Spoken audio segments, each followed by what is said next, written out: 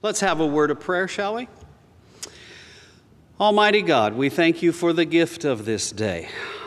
I know we say that a lot, but we mean it, Lord, that you have given us this life and this place with these people. You have given us all the gifts of your heart and your love, your inspiration and your guidance. You have given us a piece of the joy that was in your heart. You have given us yourself and your Son, Jesus. You've given us to each other so that we can encourage each other, so that we can correct each other, so that we can spur each other on to good works, so that we can help each other as we walk along this pathway behind Jesus of walking into the blessed beauty and joy and power and healing and forgiveness of your kingdom. Help us to remember all of those things now as we open your word and as we hear from one who also knew you intimately in his life, and as we learn from his experience and especially from the inspiration that you gave to him for the sake of the world. We pray all of these things in the confidence that you hear us and answer us because we know you love us. We know that because of Jesus. Amen. Okie dokie. I don't know how you guys start your prayers. I often start my prayers trying to figure out, and it's an age-old thing, to start with thinking about God in your prayers, right? An awful lot of my prayers start with, God, I need you to do, fill in the blank, okay? And that's okay. I think God's okay with that. But often those prayers come about when it's all of a sudden pops up that, God, we need this. And that's okay. But when we have a moment to step back and say, what are we going to talk about first? We always should talk about God first. So just a little, that's a freebie. You get that for free, okay? You all already know this, actually. Let's talk some more about Micah. Are you enjoying Micah? Yeah. Micah, in a way, I'm glad that Micah's a fairly brief book because he hits really, really hard the whole time, doesn't relax, doesn't let up very much. And he's very laser focused on a particular set of issues and questions, and that's fantastic, actually. So let's just remember very quickly that Micah is called one of the minor prophets, minor only in the sense that we have only a brief amount of the material that he preached and that he taught. And maybe he didn't have that much to say, but what he said was quite a lot, right? When Micah speaks, people listen.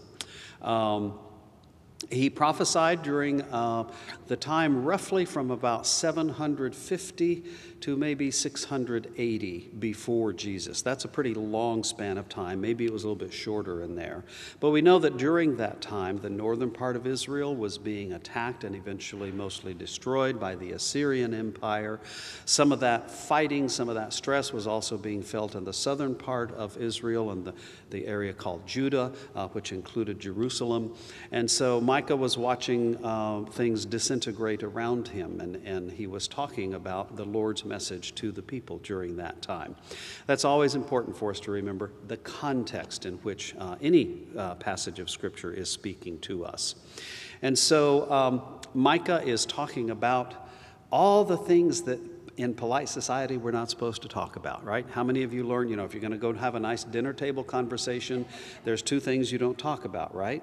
Politics and religion, okay? That's what Micah's going to talk about. And I have become fond of saying the only two things worth talking about are politics and religion. I don't really care who the bachelor is going to pick. That's a whole nother story. So let's start reading. Let's just start reading and dive into this. And let me remind you that you're going to have a chance as you want to ask questions, to make comments. So if something's formulating in your mind, be thinking about that and be ready to come down. Okay, Micah chapter 3, verses 1 through 4 is what we'll start with. And I said, listen, you heads of Jacob and rulers of the house of Israel. Should you not know justice? You who hate the good and love the evil, who tear the skin off my people and the flesh off their bones, who eat the flesh of my people, flay their skin off them, break their bones in pieces, and chop them up like meat in a kettle, like flesh in a cauldron. Then they will cry to the Lord, but he will not answer them. He will hide his face from them at that time because they have acted wickedly. Okay, this is not bedtime reading stuff to your 5-year-old when they're getting ready to say their nightly prayers, right? This is adult stuff. This is adult stuff. Micah is speaking directly to the political leaders, if you will, the rulers of Israel. That's where his focus is right now. And he is speaking God's word to them. Remember, sometimes we hear Micah's voice, in a sense, it's like Micah speaking, but when Micah speaks, it's God speaking. Sometimes we have the sense that it's God speaking. This is God speaking, his word of judgment, his word of truth, maybe is a good way to say it, about what is going on in Israel. Let's start to take that apart, though, because there are some hugely, hugely important theological concepts that are touched on here. And don't let that word theological concept, don't let that put you off. This is deep truth. This is important stuff. So, Micah speaking to the rulers of the house of Israel, and he asks a question. Should you not know justice? Here's another way we could state the question. Don't you know anything about justice at all? We could substitute a word for the word justice and be equally correct in our translation from an English perspective. And we could say, don't you know anything about righteousness at all? So let's talk about justice and righteousness for a minute, okay? You see those words all the time in Scripture, especially in the words of the Old Testament prophets. I want to talk about those two words because in the English language, as we think about them, we think of them as perhaps two different kinds of things. If I say to you, define for me or talk to me about what the word justice implies, what might that say to you? Think about that a second.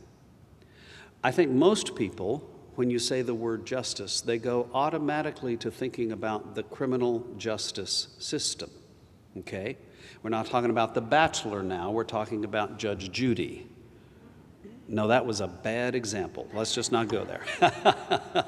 I don't mean to pick on them. Yeah, probably I do. When we think of justice, we think of injustice and justice. Something is wrong, it needs to be righted. A crime has been committed, and somebody needs to be held accountable for it. That's what our criminal justice system is all about, okay? Justice.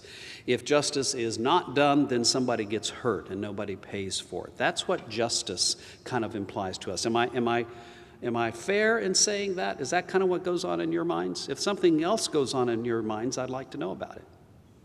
Okay, yes, justice is being fairness and everybody's treated the same. Okay, good for you, because that is very much part of what biblical justice is all about. The two Hebrew words, tzedek and mishpat, I think are the words, but don't quote me on that, okay? They want to talk about justice as everything is fair and equal and everybody's on the same playing ground, so to speak, and everything is the way it's supposed to be, okay? When we think of righteousness, I'm going to put all this together, but thank you for that comment. When we think of righteousness, what do we think about? We think of the righteous brothers. We think of righteousness is more of a religious sounding word, isn't it? Right? If you're righteous, it means you're holy. It means you pray a lot. It means you got a halo thing going on. Whatever righteousness is. Well, righteousness and justice in the Old Testament and in the New Testament really are pretty much the same thing. And let's start the conversation this way. God made everything. He made it to work in a particular way. He made it so that everybody was loved. Everybody was treated equally, fairly. Nobody was above anybody else. Nobody was below anybody else. Everybody had everything that they needed. That's the Garden of Eden. You have everything that you need in abundance. Everybody has everything. Life is exactly as it should be for everybody. That is something of an expression of God's righteousness. When something is righteous, that means it is the way it is meant to be. When something is just, that means it is the way it is meant to be. And so justice is when the situation occurs where everything is happening the way it's supposed to happen. Righteousness is when you are living the way you are supposed to live, in the way that works for everybody. And I talk about the way that works because anything less than righteousness or justice doesn't work for somebody. And ultimately, it doesn't work for everybody. Let's take it down to just two people, okay? I like to boil things down in relationships. Two people. Let's say in a relationship between two people, one of the two always gets a little bit more. One always has the edge. One always gets their way. And the other makes up for the difference in that. The other one doesn't always get what they need. The other is sometimes put down, okay? Now, we look at the one who's in the disadvantaged position and say that person is suffering from injustice. And that's true. It is also true, though, that the other person is suffering from injustice because we were not made to be above anybody else or to have more than anybody else. Okay? We were made so that everybody has all that they need. And so injustice or unrighteousness in society, beginning with a relationship just between two people, when things are unequal and off, it hurts both people. Does that make sense to you? Okay? So you expand that out then to include whole communities or whole nations or even the entire human community in the world.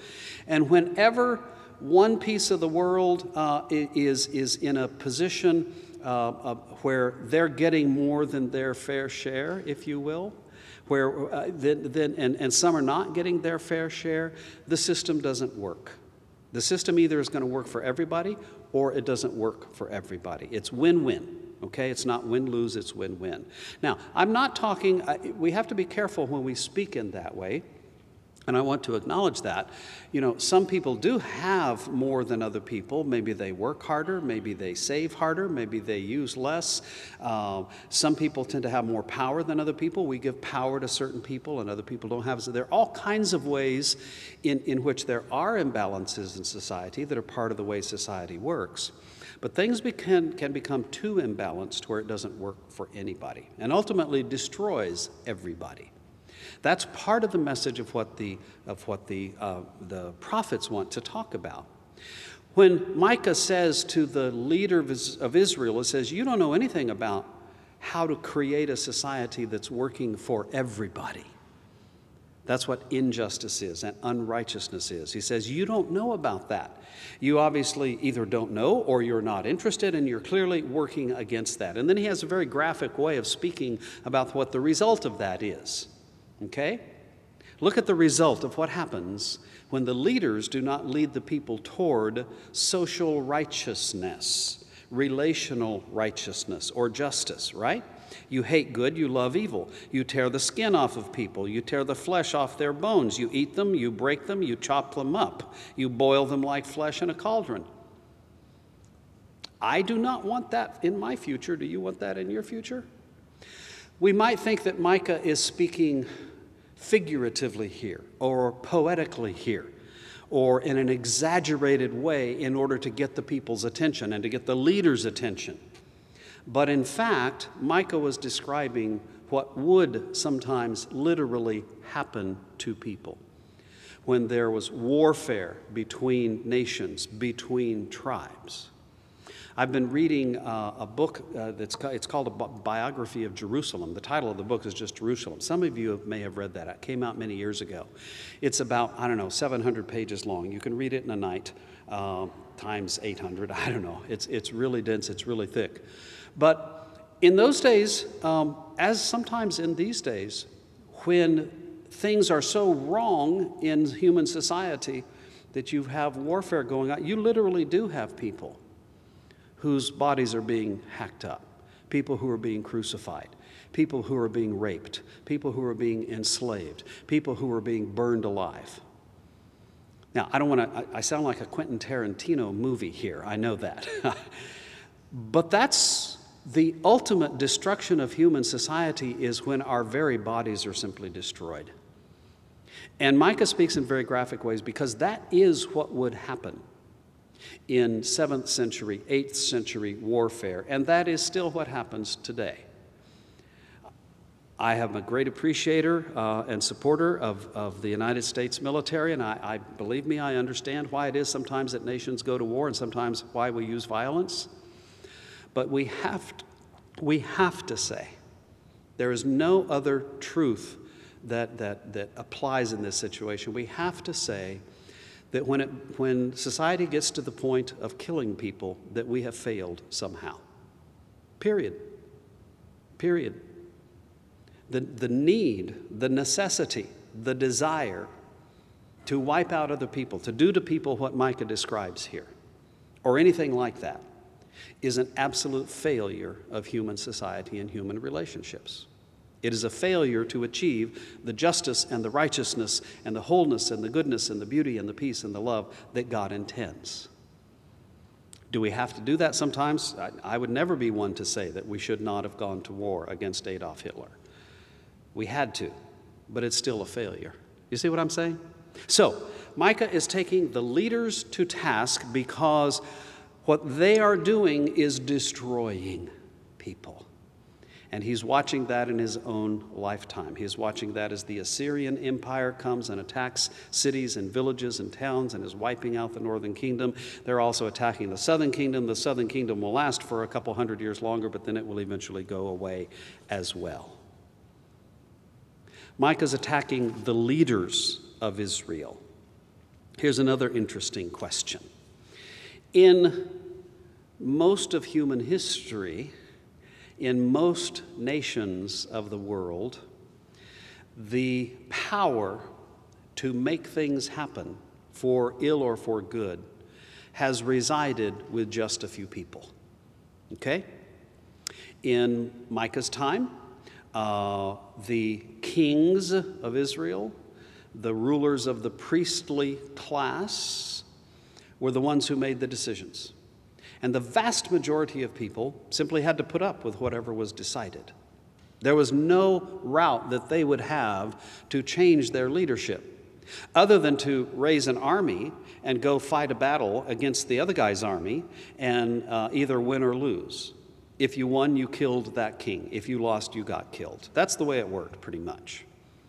And so when we look at the first century situation, and there's such an anger, such angst, 7th century situation, 8th century situation, and even the first century situation too is still the same. You're hearing people who pretty much are powerless to do anything about who their leaders are. I highlight that for us because we live in modern Western democracy in a different situation. Theoretically, we have the power to change who our leaders are, okay? I say theoretically because we understand one vote against 170 million is not that much, but still it's one vote, right? And collectively we have that power. So we have to understand the powerlessness that people felt against their leaders and the cry for justice, the cry for righteousness, the cry for competent, wise, kind, good leaders. And of course we cry for the same thing today, don't we? Don't we? Let's go on. Let's keep reading Micah, verses 5 through 8. Thus says the Lord concerning the prophets who lead my people astray. We were talking about the leaders. Now the political leaders, if you will, is the way we could divide that out. Now we're going to talk about the religious leaders. Concerning the prophets who lead my people astray, who cry peace when they have something to eat, but declare war against those who put nothing into their mouths. Therefore it shall be night to you without vision, and darkness to you without revelation. The sun shall go down upon the prophets, and the day shall be black over them. The seers shall be disgraced, and the diviners put to shame. They shall all cover their lips, for there is no answer from God. But as for me, I am filled with power, with the Spirit of the Lord, and with justice and might, to declare to Jacob his transgression, and to Israel his sin. Okay, now Micah is taking on the religious leaders of Israel. And again, let's set the context because it's different from our own, okay? We ostensibly live now and have lived from the beginning pretty much in the United States of America and in most modern Western democracies in a context where religious leaders lead in religion, but religion and politics don't necessarily ever mix together, and religious leaders do not have the same any particular political power. Now, that's an overstatement. We understand there's all kinds of nuance and complexity to what I just said. But in Israel, as in most ancient societies, the religious leaders, the priests of the gods, the prophets of the gods, those who said they had a connection with the divine, they were part and parcel of the political leadership. The priests of Israel especially, who were those who spoke for Yahweh, the one true God, they had huge power and huge sway in what went on in society, and often over the political leaders. And in some sense, in Israel's history, the political leaders were also the religious leaders. They were one and the same thing. The king was supposed to be someone who was anointed and blessed by God and listened to what God had to say. And he had all these prophets and priests and scribes, the seers, the diviners, who were part of the temple complex and part of the entourage. And anytime the king would sit with his generals and say, I plan to go attack Sennacherib or Nebuchadnezzar or whoever, he would go as well, not just to his generals, but he would go to his priests and his prophets and say, is this what God wants? Is this blessed by God? And if the king is your boss and your employer and he feeds you, right, he puts something in your mouth, he gives you something to eat, and you say, yes, king, whatever you want is what God wants. Is that the truth? No. No. Micah says that they are blind. The sun is not shining upon them. They have no concept of what God really is about and what God wants. He says that he does. Look at that. This is a pretty proud statement here. As for me, I am filled with power, with the Spirit of the Lord, with justice and might.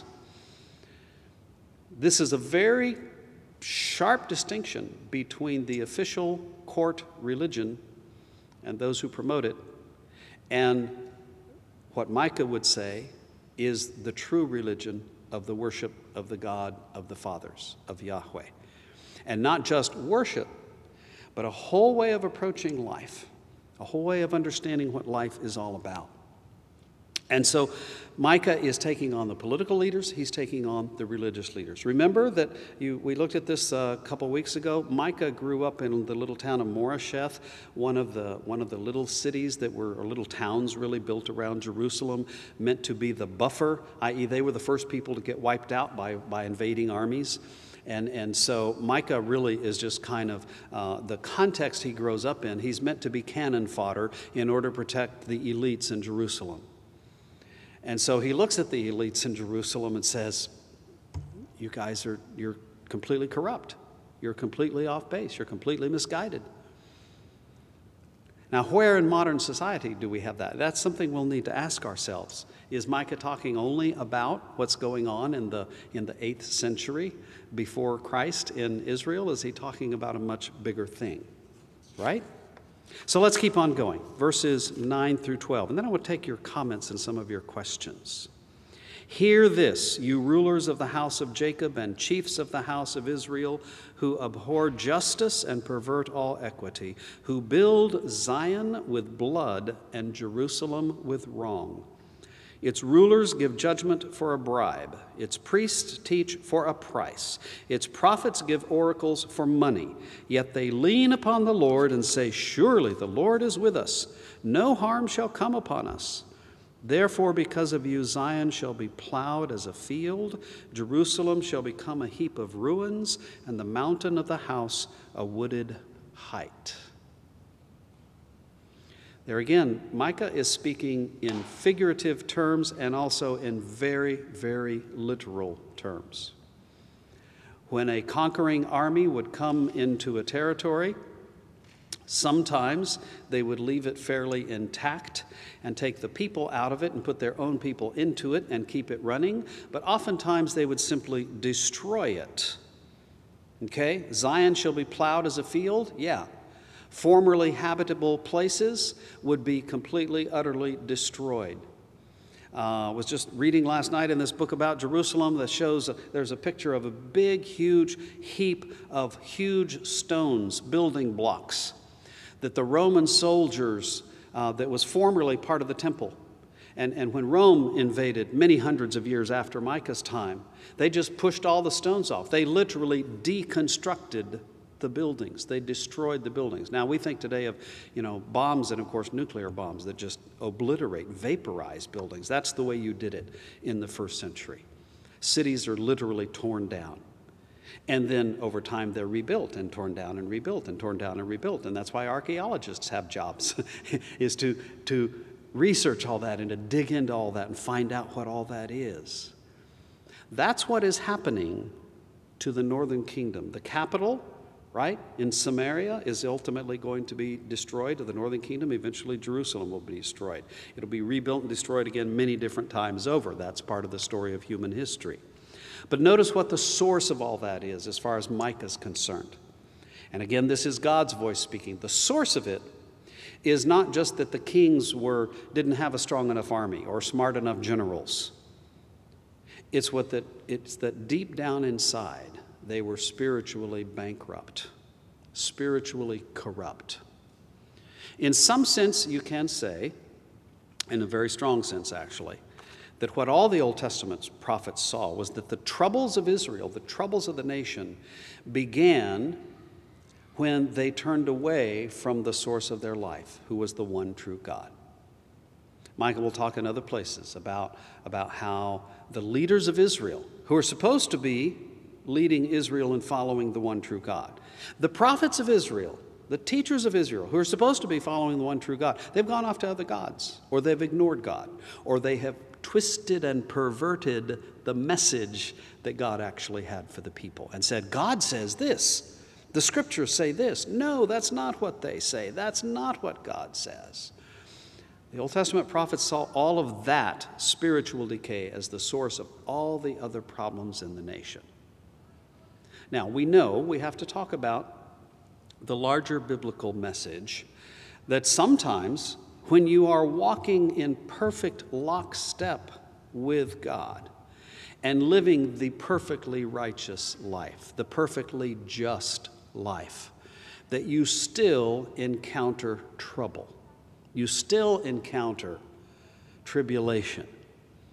And so the prophets would never say that as long as we're holy and righteous, we're going to be the strongest nation on the block. That's one side of the question, though. That's one side of the equation. Yes, be strong and righteous in your ways, and you will be a stronger nation. But sometimes, even when you're perfect, it doesn't go well. And as the best example of that from the Old Testament, I hold up before you Job. Right? Job lived the perfect life. But that didn't prevent him from experiencing trial and tribulation. There's a bigger story going on that life that we live with God carries us through the trial and tribulation.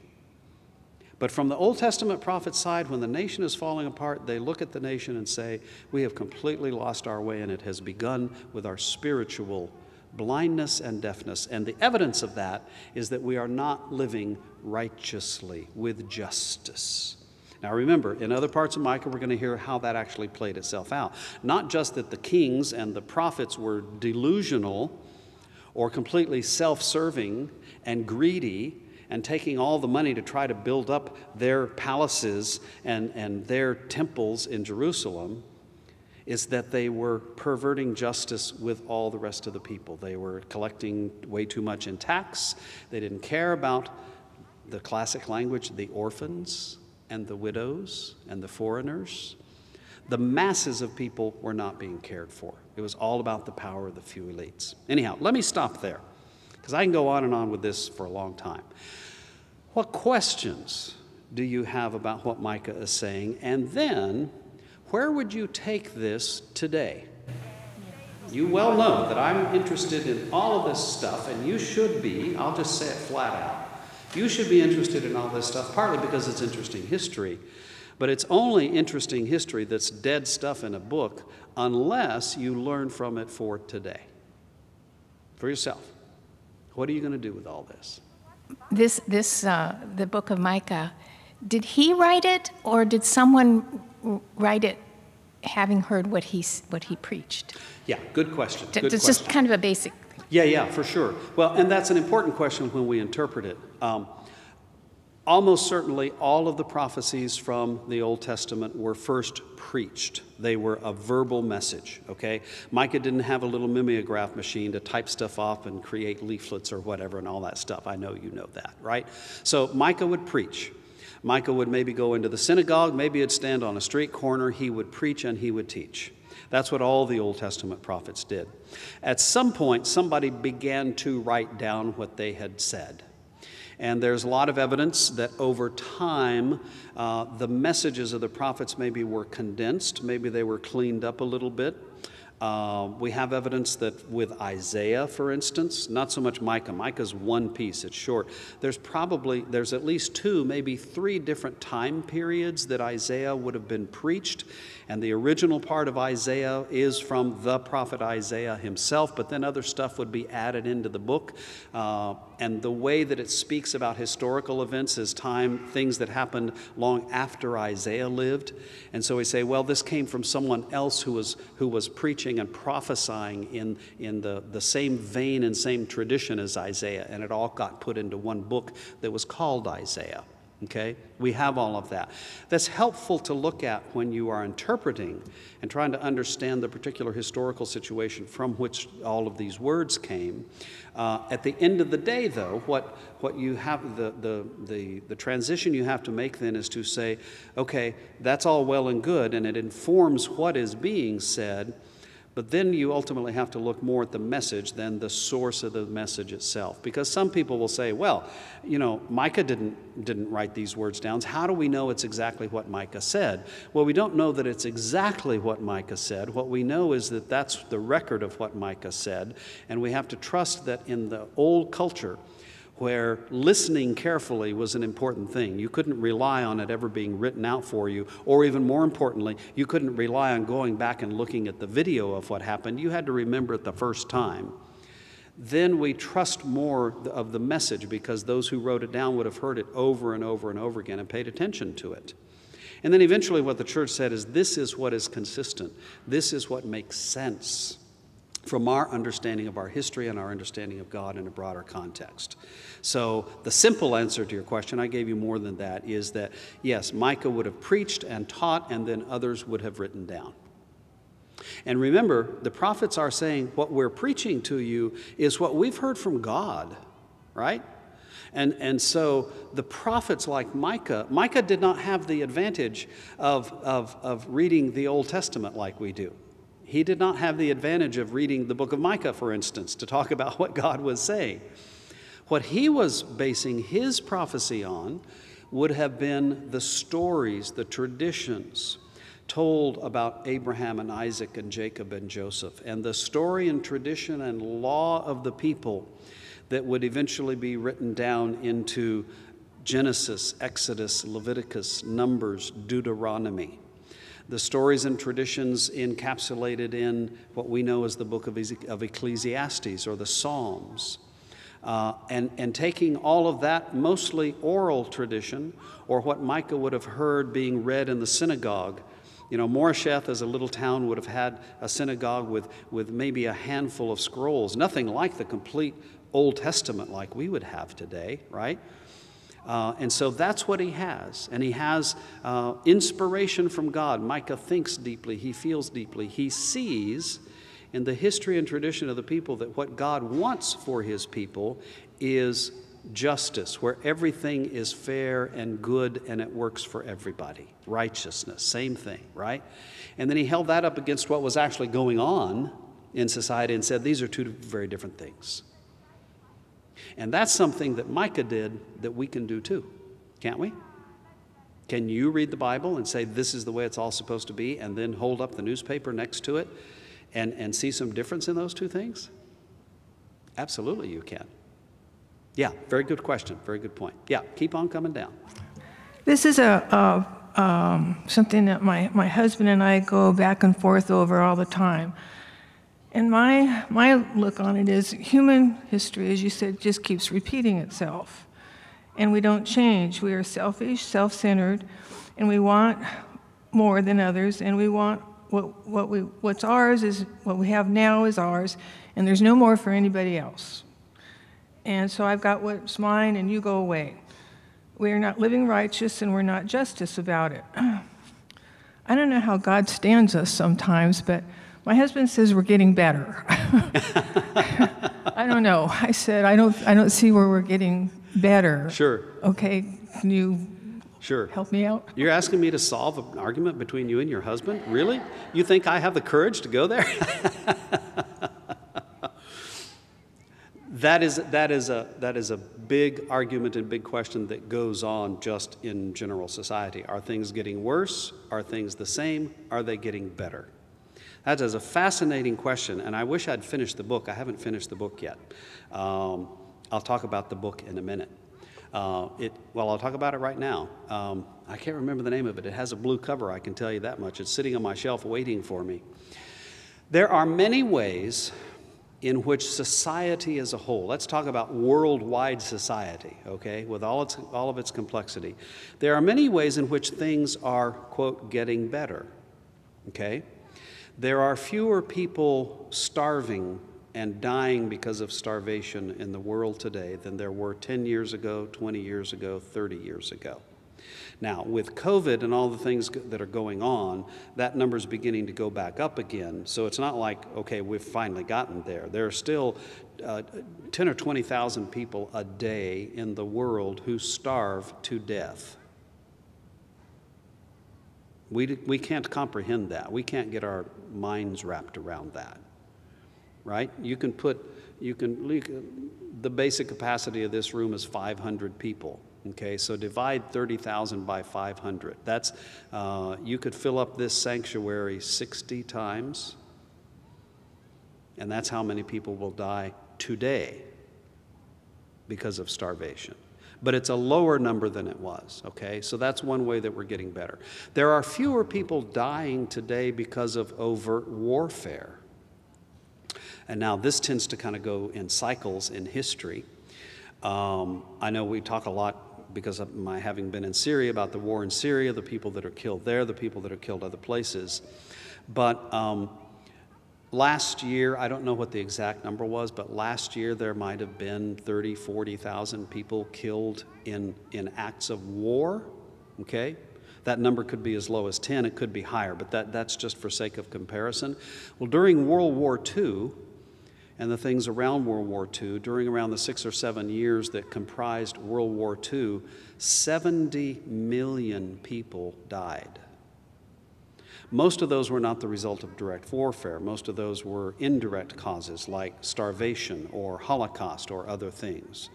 And so the number of people dying today because of warfare is a lot less than it was, okay? Let's go back to Micah's time, all right? In Micah's time, there was no such thing as what we would understand as human rights or civil rights. It was hardly even a concept then in the most advanced societies, okay? We have that concept now, partly because of its origins in the law that God gave to Moses, okay? That's where it all starts. That's what we would say from a Western perspective. But now in much of the world, we have the concept that every single human being is owed certain things, that they should have certain things. They should have enough to eat. They should have respect as a human being. They should be considered, their life should be considered valuable and sacred, okay? That did not exist very much in the Old Testament world. People thought nothing of just killing other people. That wasn't everywhere, but that was a lot of places. We have a situation in the world today where, and this one I just can't begin to understand, where women are considered to be equal to men.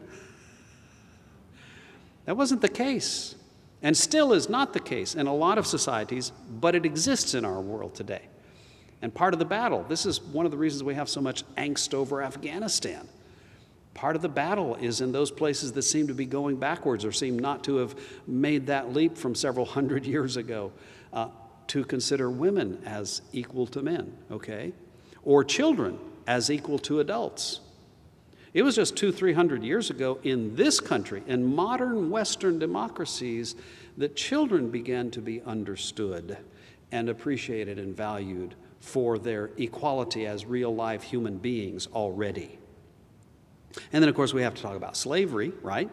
I mean, that's one of the sources of slavery that happened in this country, as we looked at people of a certain race and said they're not really quite human being, or they're a lower level of human being, right? We at least have modern Western democracies, and not just in the West, but places that say all human beings, regardless of whatever their racial, ethnic, historical, biographical, genetic origin is, all human beings are human beings, period. Okay? In much of the ancient world and much of the rest of the world today, that thought doesn't apply. So in some ways, yes, the world is getting better and better. Now, in other ways, of course, it's not. Right? Do we still have corrupt political leaders? Yes. Do we still have corrupt religious leaders? Yes. Do we still have war? Yes. You can go down that long list, and we still have all of those things, and we fight against all of those things. And just because things are better today doesn't mean they're always going to be better. But generally speaking, there is more good news in the world today than there would have been 1,000 years ago, 2,000 years ago. And so, if you'll remind me, somebody please remind me, I'll send the name of the book to you. It's a social scientist demographer guy that's looked at all these incredibly boring statistics and tables and things of what goes on in the real world. And he said, look, we can do better. We can be better. And part of that has to be traced to the Judeo-Christian heritage and the growth of the church. Now, I know plenty of people want to talk about all the ways that the church, the Christian church, has failed, and we certainly have. But an awful lot of the source of the idea of humans' rights and women's rights, and a lot of the source of the idea that everybody should be equal in the eyes of the law, all of that has deep rootage in our religious tradition that goes all the way back to the beginning. In the beginning, God created human beings in His image. Male and female, He created them as equal. That's where it all goes back to. So that's a big argument in society. Some people will say that religion has nothing to do with it, that religion has been the enemy of any advances in society. And that's a deep historical and theological conversation. That usually comes from people who don't believe in God to begin with, but that's where that conversation is. So I would say, to settle the argument between you and your husband, you're both right. Yes. What else is in your heads? We were in Illinois and Iowa for over Christmas, seeing family and friends, and my sister-in-law said that she was filling out a form, and it asked for her race, and she put human. Oh, cool. Yeah, fill out the form, it asks for your race, you put down human, yeah.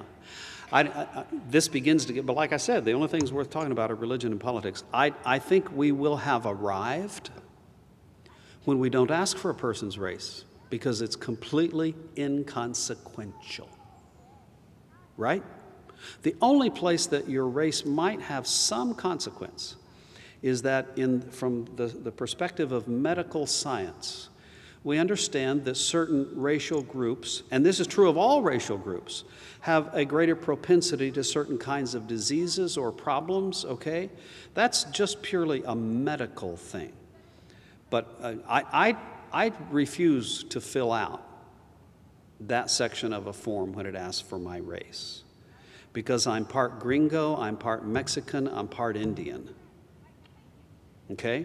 And I can't sort out which parts are which. And so don't ask me what my race is. If we have gotten there, that's not an important question. Don't ask me what my age is, even though age is important, right? I've heard that as people get older, they start having, more medical problems. I have no medical problems whatsoever because I'm still 20. But, so anyhow, thank you for that, yeah.